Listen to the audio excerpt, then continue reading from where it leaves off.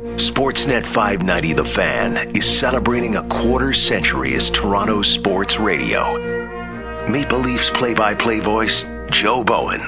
Our broadcast position at the Joe Louis Arena was down towards that goal, which is usually the Leafs' home net for 2 of the 3 periods, but because of overtime, Detroit was down there. And because I was a little closer to the blue line, I could see that it actually touched Nicky's stick. And if you see the replay, it didn't redirect by much. And Bob Cole, who was doing the TV side, was up, and I'm pretty sure he thought Bob Rouse scored, but I knew right away it was Nicky. Well, I shouldn't say I knew right away. I thought it was Nicky, and I went with it. And when you get a big goal like that, you just hope you get it right.